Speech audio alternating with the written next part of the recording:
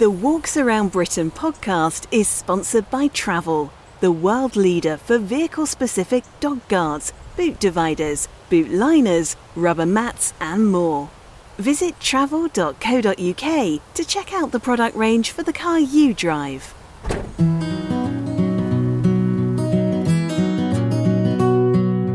On the 33rd edition of the Walks Around Britain podcast, we discover more about the England Coast Path with writer Stephen Neal. And have you ever dreamed about changing jobs and running your own campsite? Well, I talked to Sioned Bannister, who did just that.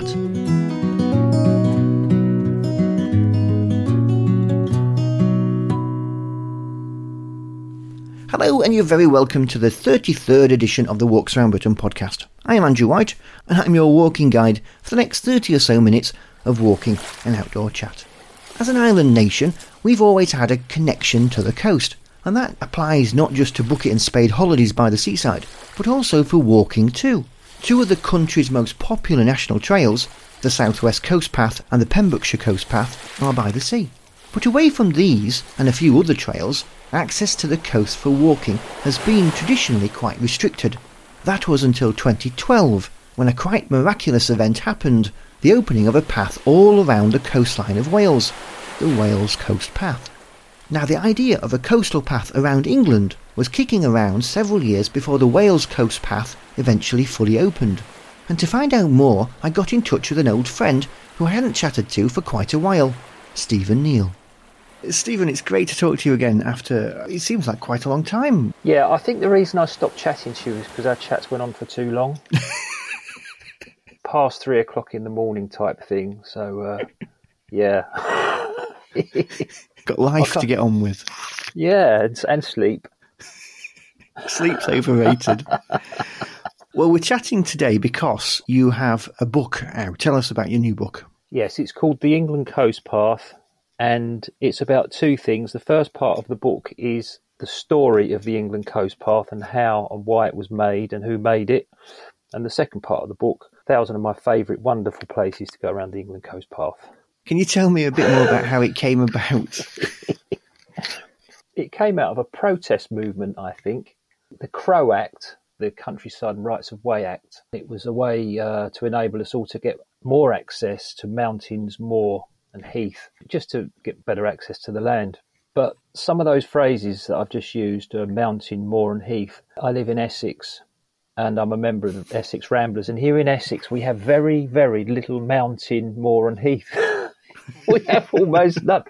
So Essex Ramblers are a little cross with this because the thing that we do have more of, arguably, than anybody else is coast. And the reason why is because we have these things called muddy creeks. Yes. And these muddy creeks are intestine-like that weave their way into the fabric of our society. And you've probably read about them in Smugglers' Tales. The creeks were famous for smugglers, but they were famous for other things like Thames barges that used to water from feed London with clay for bricks. Essex has this most amazing coast. And so the Essex Ramblers said, why wasn't coast included in the Crow Act? And they got very, very angry about this, and they decided that they were going to launch a campaign for Essex to have unlimited access to its coast. And a person called Dave Hitchman decided to go and survey the Essex coast, and then he sent that to Essex Ramblers and asked them to support his campaign for unlimited access to the coast. And they agreed with it, and they sent that off to Ramblers HQ and said, will you support our campaign for unlimited access to the Essex coast? And they said, no, we won't. We won't support that. But what we will do is we'll support a campaign for unlimited access to the English coast. Ah. And so that was the seed. And that happened round about 2000-ish. That received unanimous support, cross-party, and we had an Act of Parliament was passed to make this thing happen. And it's about to open, going to open very soon. So that's, in a nutshell, the story of the England Coast Path. Alongside this, of course, is the parallel project of the Wales Coast Path as well, which has beat us here in England to being open. The England Coast Path may well have not happened if it wasn't for the Wales Coast Path. Part of the reason why the England Coast Path is going to open, despite the many, many hurdles that happened along the way, is because the Wales Coast Path has been such a fantastic success. It's proved to be a success in terms of the amount of visitors it's attracted and the benefits economically and to visitors. And that's how it helped massively with the England Coast Path. The interesting thing also is that the England Coast Path has this additional piece of legislation, hasn't it, which will hopefully protect it in future when it comes to coastal erosion. Yes, the rollback, which is, it's very interesting. I had a call from a journalist about a month or so ago, and she'd spent some time looking at the coast path, and she said, the thing is, it's just what we've already got. I don't really get it. And I said, no, but it's this rollback. And she said, well, what's rollback? And I said, well, at the moment, what we've got is as a footpath is lost to the sea, that's it. It's gone. Your access is lost. And she said, yeah. And I said, but that won't happen anymore. It will just be redrawn and it will just be pulled back, and we're not going to lose the access, which is actually quite fantastic. Trying to get this through all the various landowners has been an enormous achievement for Natural England. It's an incredible achievement, and although they've spoken me through how they managed to pull it off, it's still amazing that they had the foresight, the insight and the skill to be able to do it. And in a nutshell, how they did it. And it's a message for everybody out there, every council, every developer. And if you want to get something through, something that's as controversial as running a footpath through somebody's back garden, the way you do that is by talking to them, and you've got to listen to why they're concerned, what their concerns are, and then you've got to think about how you're going to address those concerns. But the key is listening. That's what Natural England set out to do, to truly, truly listen and understand people and really think about what they were saying about their concerns, and then setting about to address those concerns. So the interesting thing is that obviously lots of parts of England now are going to have access to the coast that they didn't have before. But also in places like obviously the South West Coast Path, because of this rollback element, they're going to benefit as well, aren't they? Yes, massively so. Exactly. The other thing is, which is a significant change, is the corridor, the notion that this is not just a path along which you can walk. Your rights extend much further. It's to do a lot more than that. It's to really enjoy, in the sense of flying a kite, playing ball games. I don't know what the legal required width of a bridleway are. Whatever they are, they're quite narrow. The England Coast Path is quite a bit wider than that, and that's really important. And landowners have had to take that on board. One of the things about the Coast Path, it wasn't just about giving us all access. It was to help regenerate coastal areas.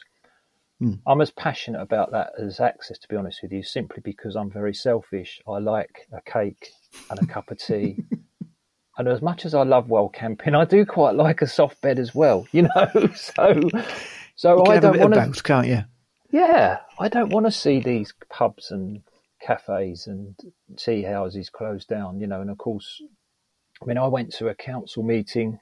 There was a lot of businesses there from the district. A chap came over to me after the meeting and he said, I run a cricket club. I'm really quite upset with this Coast Path thing. And I said, what's the problem? He said, it's this damn spreading room thing. He said, I don't like this. When we're having a cricket match, he said, as I understand it, this is going to mean that people can pull up a mat and have a picnic at the side of our cricket pitch. And he said, we're not too happy about that. But I said, a lot of it's just common sense. You see someone having a picnic, you just go over and you say, excuse me, can you move? And also, would you really want to have a picnic at the side of a cricket pitch? This is exactly. So it's common sense. So he said, I'm not very happy about it. But he said, anyway, what we do need is we need new members. I am happy that there are going to be more people walking past and aware that we're here.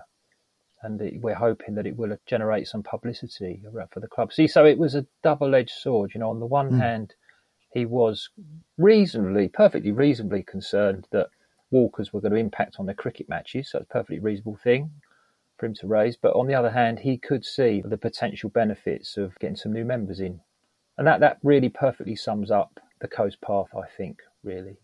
People being reasonably concerned about things are going to change, but also seeing the potential there and trying to address those issues that might cause them a problem, and then capitalise on the the upsides. You're talking about the upsides, and of course, if we look at the experience in Wales, there are some fantastic public health benefits, but also some fantastic benefits when it comes to getting people to the coast and engaging with rural businesses.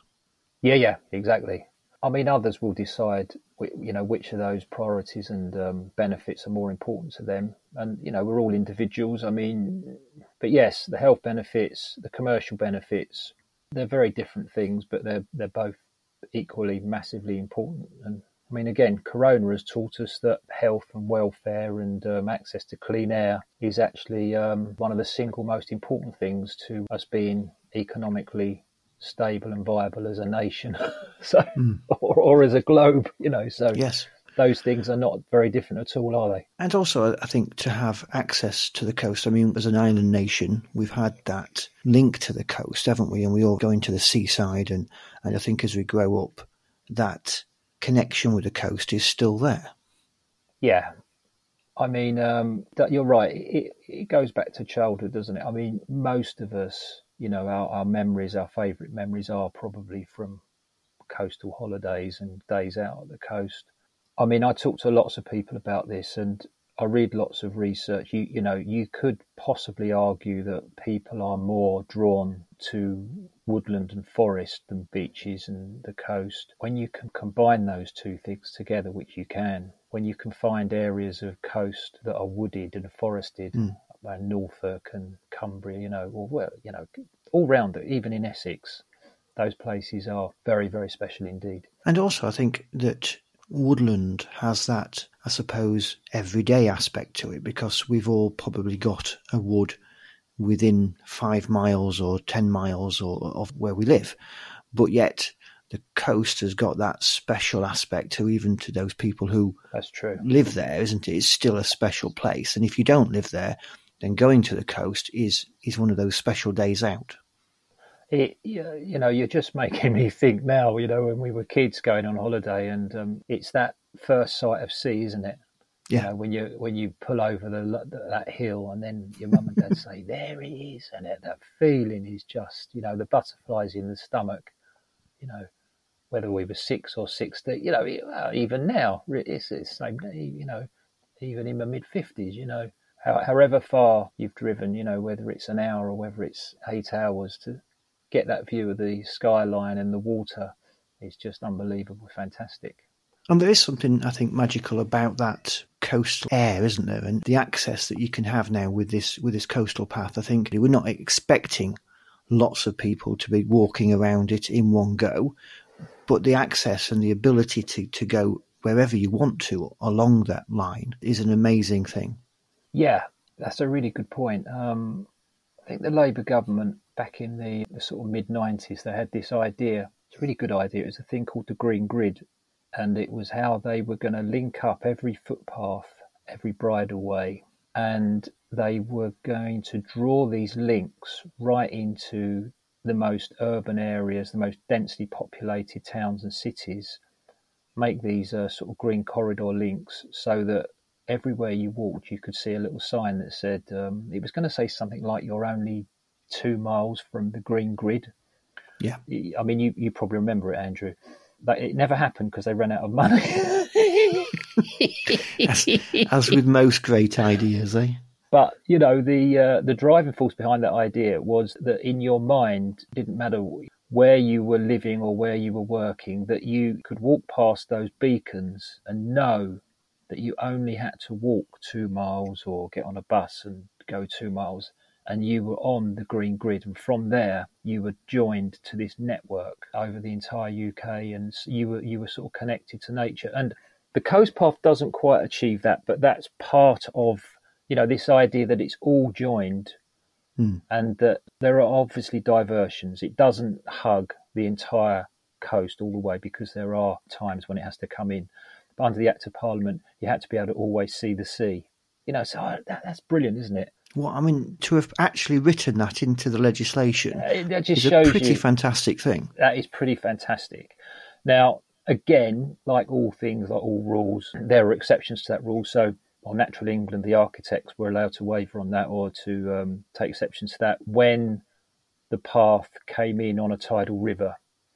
Yes. So there are exceptions, but it's just been so cleverly and brilliantly designed. The amount of thought that's gone into it, its purpose, what it's for, access, and enabling people to feel connected to nature, and that's a wonderful thing. And it's not perfect by any stretch of the imagination, but it's a step in the right direction, and it's going to be joined and linked. That's lovely. Unbroken. Tell us more about how we can get your book. The best way to get the book is to go to my website, which is Stephen with a PH, Neale, and Neale is Neale, and there's an annoying dash between Stephen and Neale.com.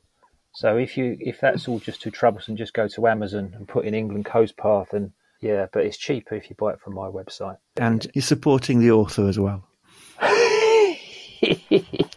Well, yeah, I mean, if you want to go out and try and help local businesses, it's a brilliant way of doing that, I mean, I'm all for packed lunches, and I'd encourage you to take a packed lunch, but there's still a good reason to stop by the pub and have a pint, or the coffee shop and the cake shop and all those things. It's or stop over for a few nights in the B&B once we're open. So yeah, there's no better way, and there's no better coast in the world. You know that, Andrew? I do, yes. Although our Scottish and Welsh and Channel Islands and Isle of Man listeners would all think fight for their coasts as well, and they're all lovely too. It is about the British coast, of course. It wouldn't have happened. It wouldn't have happened without the access we have to the Scottish coast and the Welsh coast path and the wonderful British Isles. It's all part of it. Stephen, thanks for your time. Thank you, Andrew. Talk soon. More conversations lasting into the wee small hours of the morning are beckoning, I reckon. Don't forget, there are many walks along the coast on Walks Around Britain. Search on our website for them, or if you want to watch them, you can visit our subscription site Walks Around Britain Plus and head to the Coast Collection.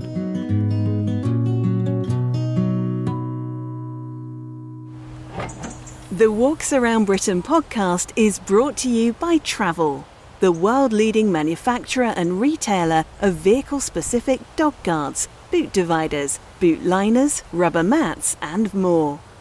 Adding Travel products enables you to get out and enjoy walking adventures with friends, family and dogs, so that everybody enjoys the journey. Travel offers the best fit guarantee of any brand when purchasing direct through their website, or your money back.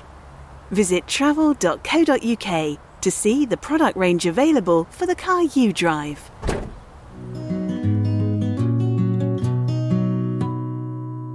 Now, how many of us have ever thought about completely changing our jobs and a whole way of life to do something different?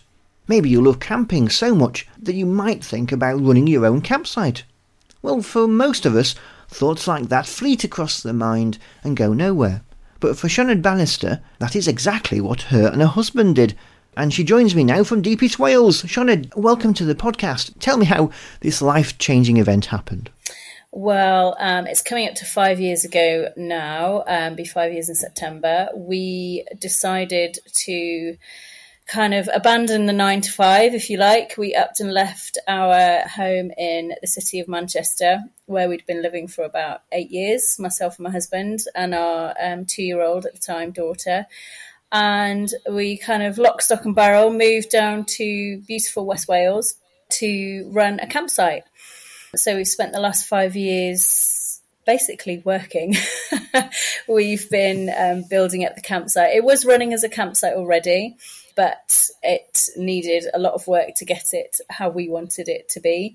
My parents came along for the ride as well. So it's a real family-run campsite, and we pride ourselves on being very family-friendly, being very open to families with small children. It's very kind of back-to-nature camping. We don't have arcades or slot machines or swimming pools or any of those things. So it's real kind of old-fashioned camping is how we like to describe it. So how do you get to a point where you decide that you're going to do something like this? How did that happen?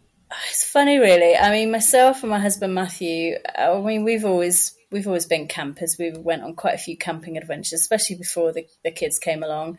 And I think we were sat at a campsite in the Peak District one night, and we're looking around thinking, oh, this is lovely, isn't it? How nice. We sat outside the tent with a glass of wine. Oh, this would be lovely.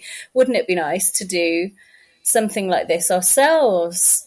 And we got a bit carried away, the more wine we had, yes, and we could do this and have this, and wouldn't that be amazing? And we really created this kind of dream campsite that we wanted to run, and it was basically just all the things that we loved about camping.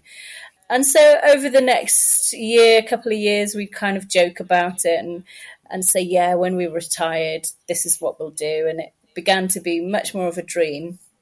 And then my parents had both decided to retire, and they'd put the family home for sale. And they said to us, well, look, although we're retiring, we don't really want to sit back and start knitting. So this dream of a campsite, it sounds good to us. Why don't we all go in together, and we'll live and work all together, and we'll all chip in and help to make the dream. So that's what we did. And I have to say, it really is a dream come true. I mean, I said earlier, it's hard work. It is really hard work. But for me, yeah, it's absolutely, I cannot believe. I still look back at that night. We were sat outside the tent. I still remember it saying, wouldn't it be amazing if we could do this? And now we're doing it. So I definitely feel very privileged to be able to kind of live the dream, as it were. So how did you find that specific campsite? It was funny, really. I mean, we had quite a huge search. The search spanned probably about 3 or 4 years from when we initially decided, yes, let's go for it. The first stumbling block was selling property. At that time in North Wales, it was a very slow housing market, so it took a bit of time to sell the family home. In the meantime, we'd started to look at a lot of different sites that we wanted. Some we liked, some we didn't. There were bits of everyone that we thought, yeah, this could work. So we were getting more of a picture of what we wanted. We first came down to see Dolbryn in 2012, and we all absolutely loved it straight away. It seemed to have everything that we wanted. It's very much a grass site, so we've got lots of grass pitches here, but we've also got lots of wild space as well. Every metre isn't dedicated to pitches, so there's lots of woodland. There's a few kind of spare fields, as we like to call them. So there's plenty of space here. It wasn't too developed either. It wasn't one of those, what I would kind of call like a car park caravan site where, the traditional tarmac roads with caravans on them. It was all a bit more higgledy-piggledy. It had a lot of character. And the previous owners absolutely had poured a lot of love into it. And that was really evident. The time had come for them to retire and move on. But you could see that they had loved this place. And yeah, we all fell in love with it as well. But sadly, at that time, we weren't able to make an offer because, as I say, we were still waiting for houses to sell. And eventually, 3 years later, the house had sold. We'd forgotten all about Dolbryn and assumed that too had been sold. So we kept looking, and we went, all over the country, Cornwall, Devon, Yorkshire. Still hadn't found anything to compare to Dolbryn. When we got a phone call from an agent saying, oh, we've got this great new campsite. It's just come on our books. We think you're going to love it. So we said, yeah, fab, send us the details. Got the email. Lo and behold, it was the beautiful campsite we'd looked at 3 years ago that hadn't sold then, and they'd put it with new agents. And so it felt like fate. It definitely felt like fate, like it was meant to be. And of course, from their side, they'll have looked at that and thought, again, this is fate, because they would have wanted it to be carried on by somebody who really wanted to make something their own as well, wouldn't they? Yeah, absolutely. I think we were really lucky that we've still got a good relationship with the previous owners. They didn't move far away, a few miles down the road. So especially in the first couple of years, I was constantly phoning them saying, oh, tell me about this, or what happens here, or what's this button for, or what's this key? And, we're lucky that they were more than happy to help. And yeah, I think they were quite glad that it was going to a family who wanted to make it work and who wanted to continue it in much the same way that they had. We weren't going to tarmac it and put static caravans on it or anything like that.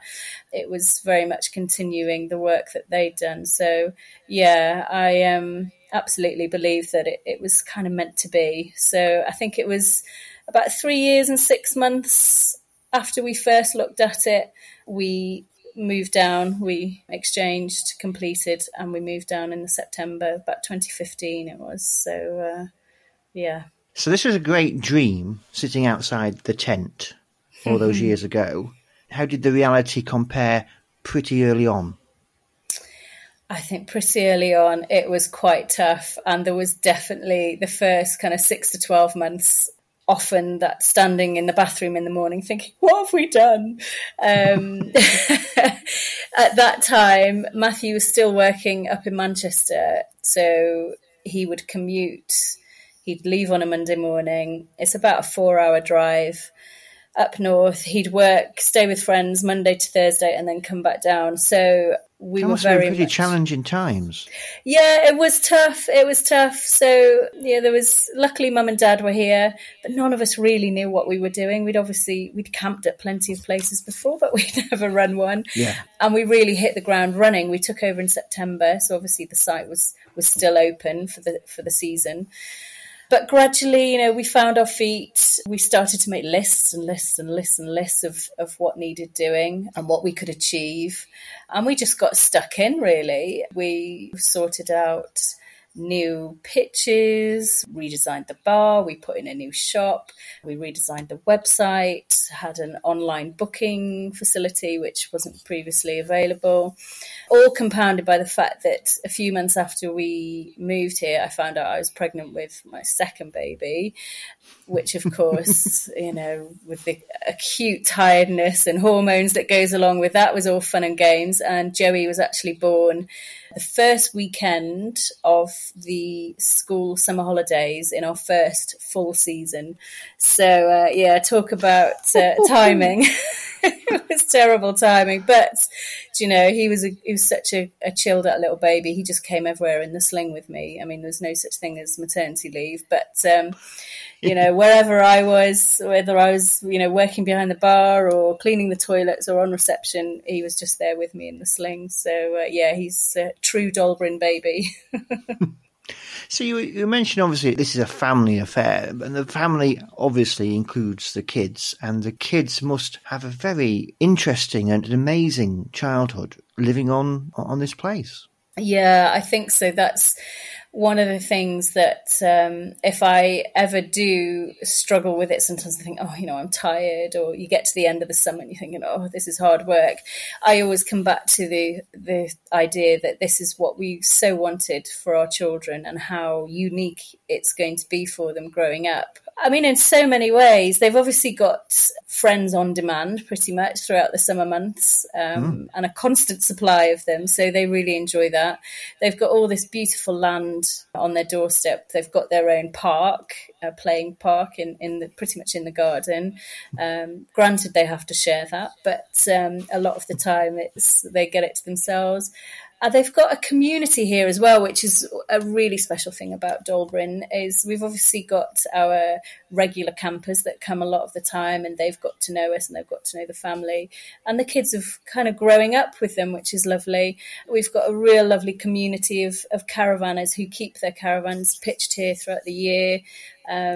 And the kids tend to think of them as their own. I think really they definitely take advantage of their generous nature. They know which caravan they'll get the best chocolate bars and which they'll get the best crisps. And, it's absolutely lovely to kind of watch them develop and grow in confidence with kind of an enormous extended family, if you like. So we can't really talk about this without mentioning the last sort of 3 months of big challenges that we've been having, obviously around the world, but obviously here in the UK too. And Wales has handled their lockdown a lot differently to, say, England. Yeah. It's, as you say, impossible not to mention the dreaded C word. And also, I fear it's starting to all get a bit political now. It's been devastating, really, like so many businesses across the whole country, going from that initial kind of shock to the disbelief that this is happening to, the kind of almost absurdity, the thought that we would be closed for any time during the summer season was absolutely beyond what we ever imagined. But it obviously was the truth, and by far, we're not the only ones. And we've muddled through. It's been difficult emotionally, especially I've found it a bit of a roller coaster at times. And we all very much, because of the nature of the place, we invest a lot of ourselves in it. It's very personal. And I found that difficult, that the thought that all this hard work was in danger, our livelihood was in jeopardy, our future at times. But we've worked through it, and we've had some really lovely support from all of our campers and our regular guests and the caravanners who come here. So that's, at times, that's really kept me going, all the positive messages of support. Obviously, financially, it's really difficult. Our income disappeared overnight. But again, we've kind of muddled through. There's been a bit of support from the government with different schemes, and the bounce back loan and that kind of thing. So I consider ourselves, now looking at it from where we are today, I definitely consider ourselves to be one of the lucky ones. I think we'll probably survive it if we're careful. There are many businesses and families who have not been so lucky. And it's, again, unbelievable, really, absolutely unbelievable. There's very few people would have expected that something would have come along that hit not just our tourism industry, but the level of consequences all across the board. Yeah, it's, funnily enough, the week before lockdown, we were on holiday as a family. We went to Center Parcs, which was absolutely lovely to get away. And how lucky, I think about 4 days after we left, they closed the entire site and the country was in lockdown. But even then, even at that time, I think I was in denial a bit. I thought, oh, okay, well, yeah, other countries are really struggling here, and the schools might close, and this, is far worse than I thought. But at that point, I still didn't really realise the severity of it, and that it would literally kind of shut down the entire country. And as I say, the thought that we would be closed, especially over Easter. We've had the Maybank holiday first weekend and the VE celebrations, and then Whit Week and the Whit Weekend. Those are all obviously peak times for us in the tourism industry. If you'd have told me then we'd be closed, I'd probably laugh. And so many other businesses, especially in rural areas where really tourism is one of the main sources of employment, of income, of stability for so many people. So many businesses are struggling, and it's heartbreaking to see. It really is. One of the things that makes your site unique is the festivals that you set up. Tell us more about those. Yeah, that was absolutely great fun. It came about, one of our regular campers came to us with an idea for a festival, and she said she thought Dolbrin would be the perfect place for it, which I completely agreed. And she wanted to do a music festival in memory of her brother, who'd sadly passed away. And she said, listen, she said to me, I'll organise it, I'll do everything, you just need to provide the venue. And so that's how it came about. And it was absolutely brilliant. The first festival was in 2017. It was really great fun. It was a folk festival then, so loads of different folk acts from all over Wales, and it was well attended.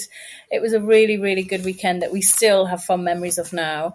We were planning to do another one in 2019. Sadly, it was a funding issue. We were trying to apply for more grants, and that didn't happen quite on time. So we delayed it to 2020, which obviously is not going ahead now. So watch this space for the 2021 Dolbrin Music Festival, which, with a bit of luck. We do lots of events here at Dolbrin. We have medieval weekend every year, which is great fun. We have a reenactment crew that come and be medieval knights for the weekend, which is, the kids love it. They all can get dressed up in chainmail and they can beat the grown-ups up with polystyrene swords. So, that's great fun. We love having live music here. So we often will have a band or an act in the summer. So, there's always something going on, which I think, as you say, it's a unique selling point, and it's one that makes us quite appealing in a lot of ways. So if you want to find out more about the site, where do we go? The best place to go is our website, which is dolbryn.co.uk. So that's DOLBRYN.co.uk. Or we've got a Facebook page where there's all sorts of funny things on there. We tend to, it's a bit of a diary of what's going on, not only around Dolbryn, but with the kids and the family and the animals that we've got here and all sorts. So yeah, check out the Facebook page. Again, if you search for Dolbryn, you'll find us there, and on Instagram. Shona, that's lovely. Thanks for talking to us today. Thank you so much for having us, and hopefully we'll see you soon. Come and stay with us. It'd be great to have you down here. It'll be our pleasure. Thank you. Thank you. Bye-bye. Dolbryn is the very first site to be given the Walks Around Britain walker-friendly campsite status as part of our new scheme, which aims to give us walkers clearer information about just how friendly campsites are to walkers and what facilities they have. You can find out more on our website, walksaroundbritain.co.uk, and click on the Walker Friendly link. That's it for another podcast. Don't forget there's walking inspiration 24/7 on our Netflix for Walking subscription website, Walks Around Britain Plus. Visit our website for a 7-day free trial. If you'd like to suggest a topic or a walk that you'd like us to do, then by all means send us an email at podcast@walksaroundbritain.co.uk. And don't forget to follow us on social media. You'll find us on Twitter, Facebook, Instagram, Pinterest and YouTube if you don't already follow us. Until next time, thanks for listening and happy walking.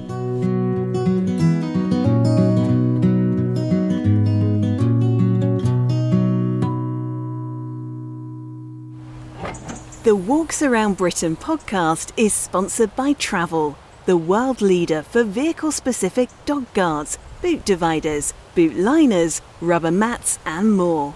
Visit travel.co.uk to check out the product range for the car you drive.